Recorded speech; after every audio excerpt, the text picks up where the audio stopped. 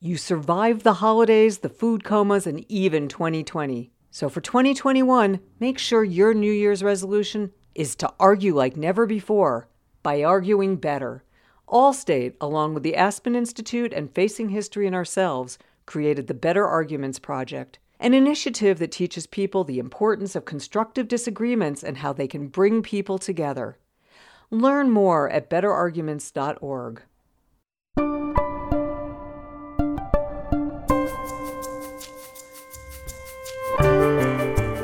This is Aspen Ideas to Go from the Aspen Institute. I'm Trisha Johnson. In this year of crisis and struggle, the pandemic and systemic racism are forcing people to reflect on how to overcome multiple challenges. Women leaders have steered innovation and transformation in recent years. Former United States Secretary of State Madeleine K. Albright says all women must be heard and respected. We have to help push each other on this because nobody is perfect. And I think something that has to be said, women are more than half the population in every country. And by keeping women down and silent, with the only right to be silent, we weaken our countries and really deprive the people of a resource, the resource of women that are full partners in our countries and able to participate and deal with some of the issues head on. Aspen Ideas to Go brings you compelling conversations from the Aspen Institute. Today's conversation is from the Aspen Institute's SOAR Fellows Forum. Women's leadership style is associated with listening to others and working together to find solutions to make the world a better place. Secretary Albright and former Prime Minister of New Zealand, the Honourable Helen Clark, share their perspectives on the changing role of women's leadership and why women's leadership matters. Their conversation is led by the Aspen Institute's Peggy Clark, co-chair of the Aspen Forum on Women and Girls. Here's Peggy Clark. Madeleine, could you give us some opening remarks in recognition of our Aspen SOAR Fellows and on this moment that we're in right now? I'm delighted to be here with all of you to celebrate the first ever Women's Fellowship at the Aspen Institute. I've just met the inaugural class of SOAR Fellows, and I have to say they are a truly inspiring group, and it makes me feel that our future is in very good hands. This is an especially meaningful moment for me because of my connection with the Aspen Institute, and it dates back almost to its founding more than 70 years ago. As some of you may know, after my family left Europe, my father took a job teaching international relations at the University of Denver. And during the summers, he was asked to come to Aspen to help lead seminars at the newly established Aspen Institute, and I got to tag along.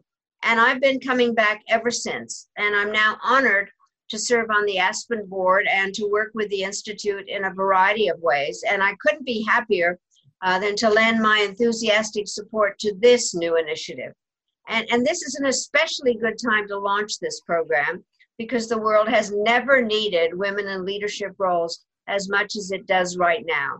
So we are in the midst of a devastating global pandemic, which is disproportionately impacting the lives and livelihoods of women around the world. And the United States is also facing a moment of reckoning on systemic racism and injustice, and women of color are playing a crucial role in leading us toward a better and more equitable future. So a lot has changed, and there will be more to come. So let me make one thing clear. Decades ago, when I first began speaking out on the topic of women's empowerment, it was customary to think of women as victims. We were supplicants, asking the strong for sympathy and help. We were outsiders who had to be satisfied with tokens in the form of a single small seat at a very large table. We were told to be patient and to settle for progress one step at a time. And the only right we were really encouraged to exercise was the right to remain silent. We were also expected to find comfort in the role of victim, to be objects of pity without the responsibility to act. But my message today, and the message of the SOAR Fellows, is that women have finished with the role of victim. Women today are leaders, legislators, diplomats, warriors, peacemakers, professionals, aviators, athletes, artists, educators, and a million other things, but we are not victims. We have long since moved beyond the point when it might be said that so-and-so does something pretty well for a woman. The era of condescension has passed, and there's no better proof of that fact than what is happening in Washington right now. On January 20th, Kamala Harris will take the oath of office to become the first female vice president and the highest ranking woman in the history of the American government. The Biden-Harris administration has committed to elevating the status of women, and their senior staff and cabinet announcement thus far, including the nomination of Janet Yellen to be Secretary of Treasury, reflect this reality. This is important because the coronavirus pandemic has reminded us of the importance of leadership on every level. It's no coincidence in my mind that the countries that have handled the pandemic the best are all headed by women, including Finland, Germany, Iceland, New Zealand, Norway, and Taiwan. Women leaders bring their whole understanding of the needs of families and communities, as well as a deep ability to forge relationships and partnerships that are grounded in the practical realities that we are facing.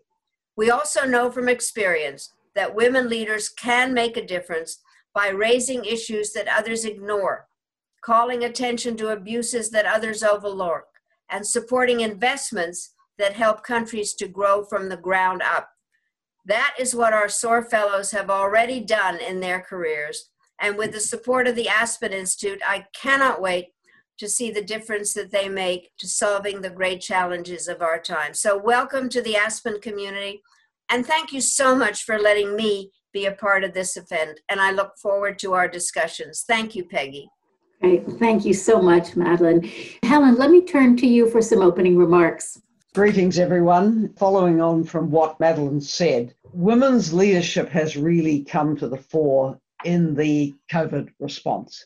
Now, widely commented on, why are these countries doing better? Hello, women's leadership. I would also say that where men have done okay in leading the pandemic, and some have, it's because they've tended to adopt the style and attributes that we often associate with women's leadership, which is more lateral, more consultative, actually listening, not so top-down, more collegial. And I also think it comes down to values. You know, what is the most important thing in life? There's a Maori proverb from New Zealand that answers that question by saying, it is people, it is people, it is people.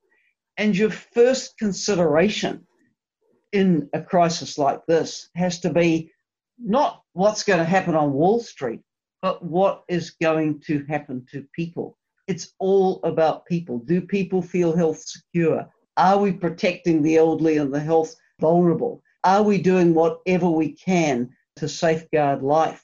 I might say that in New Zealand, where this was very much on display as the set of values, that health was being put first, that people warmed to that. They saw the empathy. They saw the clear communication about what was being done, why it was being done, inviting people to engage on a journey, not top-down leadership saying, you're going to do this because, but saying, we can't do it without you. We need the team of, and there's about 5 million of us, we need the team of 5 million working on this.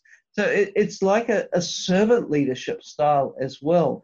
But as Madeleine has said, not unique to New Zealand. We look with admiration at the way Angela Merkel has led. And clearly it's a different matter to manage a pandemic in continental Europe with the railway lines running through. New Zealand has the advantage of having a rather large moat around it. 1,000 miles to the Kingdom of Tonga, 1,100 miles to New Caledonia, 1,200 miles to Australia. Yes, we can seal ourselves off, but we have to make our luck. We made our luck. Angela Merkel has led with her respect for science and the background that she has. 4 out of the 5 Scandinavian prime ministers are women. They've done fantastically well. The leader of Taiwan. So I think the attributes associated with women's leadership were very positive, and that where men also adopted that style of leadership, it would be good for everyone. I think COVID has really put that out there for everyone to see. We've been reflecting with the SOAR Fellows on this question of legacy, and I want to ask both of you, Madeleine and Helen, at this moment of multiple crises, COVID raging, racial unrest, political instability, challenges on all of those fronts, have you ever seen anything like this in your lifetime of political service? And what are your observations about this moment? Madeleine, let me begin with you. I never have seen anything like this. I actually lived in England during World War II when there was bombing and people dying. But I was a little girl and I was isolated and basically spent time in an air raid shelter. And a lot of people died during World War II. But this is unprecedented in the numbers that are out there and the rapidity of the spread. And frankly, the lack of information in terms of how this started and what is going on. And the fact that it actually requires cooperation. This is a virus that knows no borders. It doesn't differentiate between a developed and a developing country and where the country is. I mean, it's quite stunning. Helen, you did point out you're an island, but I do think that for the most part, the spread of this has been stunning. And we have not paid attention to the tools that could have been used earlier in order to stop this. There's a lot of blame going around, some of it which is legitimate, some of it which is not. It is putting stress on governmental structures and the form of government, centralized versus, in the American case, our system of states. And it really is putting questions to leadership. What is leadership about? When do you take responsibility? What has it done to the economic system? We were talking about also its effect on violence against women, or on children that aren't able to go to school, what the effect of that is going to be. So I don't think we've even absorbed all the elements of this, but I've never seen anything like it, and it's going to have to be dealt with, not by ignoring it, but by understanding and dealing with it and telling people the truth. Very well said. Helen. I agree with Madeleine, certainly never seen anything like it in my lifetime. And Madeleine gave the example of World War II, and obviously horrific. World War II accompanied by genocide, just very, very tough times. If we go back to World War I, the end of World War I was also the time of the Great Flu pandemic. And so you had war raging offshore from, say, New Zealand or the US, but at home the pandemic was doing its damage. That might be the closest parallel in a way, but there's so many lessons coming out of this experience. One is populism is a very bad thing to have around when you're trying to respond to a pandemic. There's a problem with populism in general, I think, which is that it comes up with simplistic so-called solutions, which end up making things worse. And I think we've seen that in a number of places. Another sobering reality is that countries that are assumed to have these very advanced health systems have in a number of cases done extremely badly. And here's an interesting point. Johns Hopkins, not so long before the pandemic, did a global ranking of the countries with the greatest resilience to pandemic, the greatest preparedness and health security. And they put the US and the UK at the top of the ranking. New Zealand was 35th. Now, I hope they're going back and looking at the indicators in that ranking, because it's ludicrous, isn't it? You compare the response.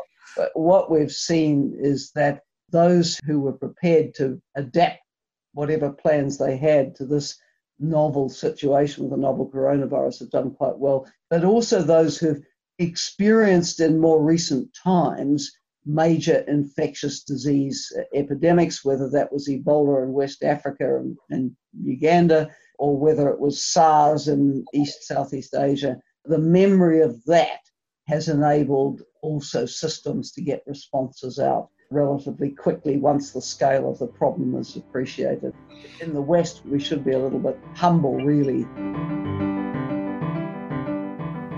2020 is finally coming to an end. Grab the confetti.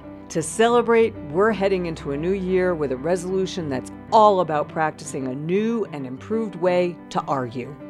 Allstate, along with the Aspen Institute and Facing History and ourselves, created the Better Arguments Project, an initiative that teaches people arguing and discussion techniques that can actually help bring communities together. So start the new year off right using 5 simple practices that will strengthen your relationships in 2021. 1. Take winning off the table and instead focus on understanding other perspectives. 2. Make listening a priority and see how quickly you form relationships. 3. Embrace moments of vulnerability. It helps to build trust with others. 4. Pay attention to context. It can help you to understand differing points of view. And 5. Consciously change how you engage with others. Be open and respectful, and they will be too. Learn more at betterarguments.org. I wonder if you both would touch a little bit on the erosion of the role of the U.S. in the world right now as a result of this, and what you're hoping for with the new administration. Madeleine, can I start with you on that? Well, I have to say that I was stunned by the fact that the U.S. has been AWOL for quite a long time. Before we weren't able to travel, I had been to several conferences. For instance, the Munich Security Conference, where the Americans were a joke when Pompeo and Esper, the Secretary of Defense, came to speak, kind of from another planet.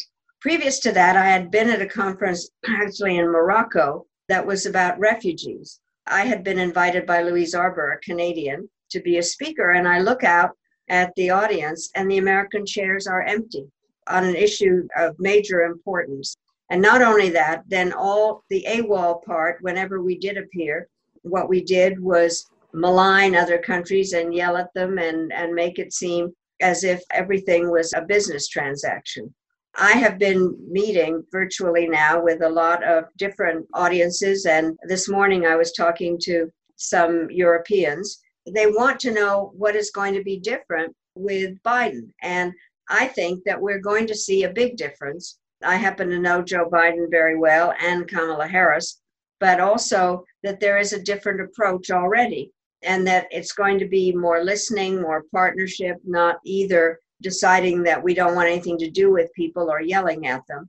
But, and I think this is a very big but, it is not going to be able magically to have things change. By the way, I just have to make clear, I'm not speaking for anybody in the upcoming Biden administration, but just in what I'm sensing is they are going to have to deal with the virus first. There's absolutely no question. And the domestic economic situation. And there will be questions about who our partners are. And we will have to see, we now know who the major national security cabinet members will be, but we don't know, the State Department has been denuded. I mean, it needs rebuilding, and to do diplomacy, you need diplomats. And so I think there will be listening and searching for partnerships, but unless the elections in Georgia bring us 2 Democratic senators, there is going to be, I think, gridlock.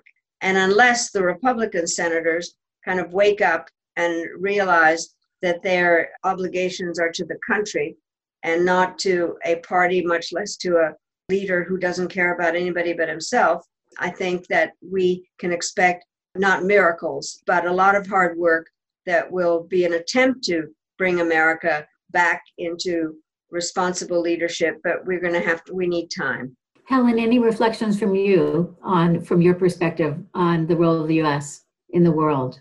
I think the world's anticipating an engaged United States again, and that's good for the multilateral system. It's good for those who are, fighting for rights and freedoms around the world. You think of some of the crises that have pretty much gone under the radar in the time of COVID, like the struggle in Belarus for people to have the right to choose their leader without being brutally beaten and tortured for protesting about the result of an election. So, no, the US will be back, and that's very, very positive. I absolutely agree with Madeleine that front and center of the incoming administration's mind is going to be the COVID response, because America has a disastrous epidemic and they have to try to get on top of that. And rolling out the vaccine will be challenging. Keeping the public health measures going at the same time when you've got populations probably pretty fed up with the whole thing. There's also an international aspect to the pandemic response, and that is how we try to ensure a more equitable access to the vaccine, because there is a concern that we in the more enabled countries will look after ourselves in the course of next year with the vaccine and then say, oh, well, that was then, and move on. And meantime, there'll be billions of people out there who haven't had the access. So we need an internationally minded US to be part of the global response that's equitable as well. Right, absolutely, Helen, and we know you sit on a number of commissions related to that. Let me move to the last question and going back to women's rights. This year marks the 100th anniversary of women gaining the right to vote in the U.S. And this year we also celebrated the 25th anniversary of the very important Beijing Conference on women's rights. So what do you think are the most critical issues facing women in the world today, and what should political leaders prioritize? I think, firstly, economic independence and empowerment, the ability to have that power and control over your life. There's still an extraordinary number of countries. I think even as recently as a couple of years ago, the World Bank was documenting over 150 countries that still had some sort of law that impacted on women's economic inequality. This is not good enough.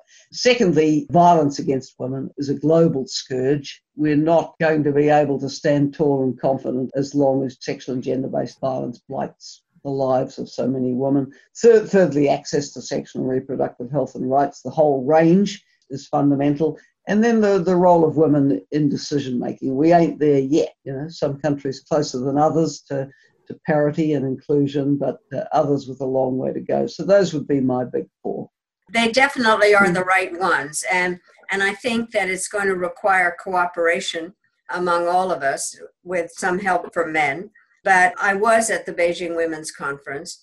One of the issues there was that there were national plans that countries were going to live up to, following up on some of the promises and subjects that were raised at the 25th in Beijing. And I think that in some ways we have to help push each other on this, because nobody is perfect. Certainly the United States is not.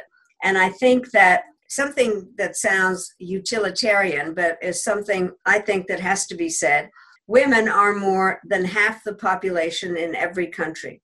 And by keeping women down and silent, with the only right to be silent, I think that we weaken our countries and really deprive the people of a resource, the resource of women that are full partners in our countries that are able to participate and deal with some of the issues head on.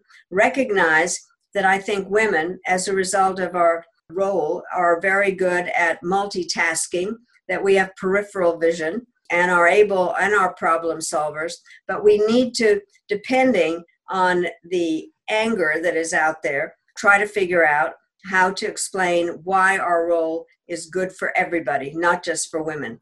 It is good for everybody. We are a good resource. We want to participate. And I think the kind of program now, Peggy, that you've put together, I loved meeting the SOAR fellows, who are all kind of front line on organizations that are working to make sure that women are not only heard, but that women can contribute, that women are elected, that women are respected, and that we want to be equal partners. Beautiful. Thank you both, Honorable Helen Clark and Secretary Albright, for your strength, for your persistence, for being a beacon for so many of us, and for keeping up the good fight. And we thank you so much for being with us today.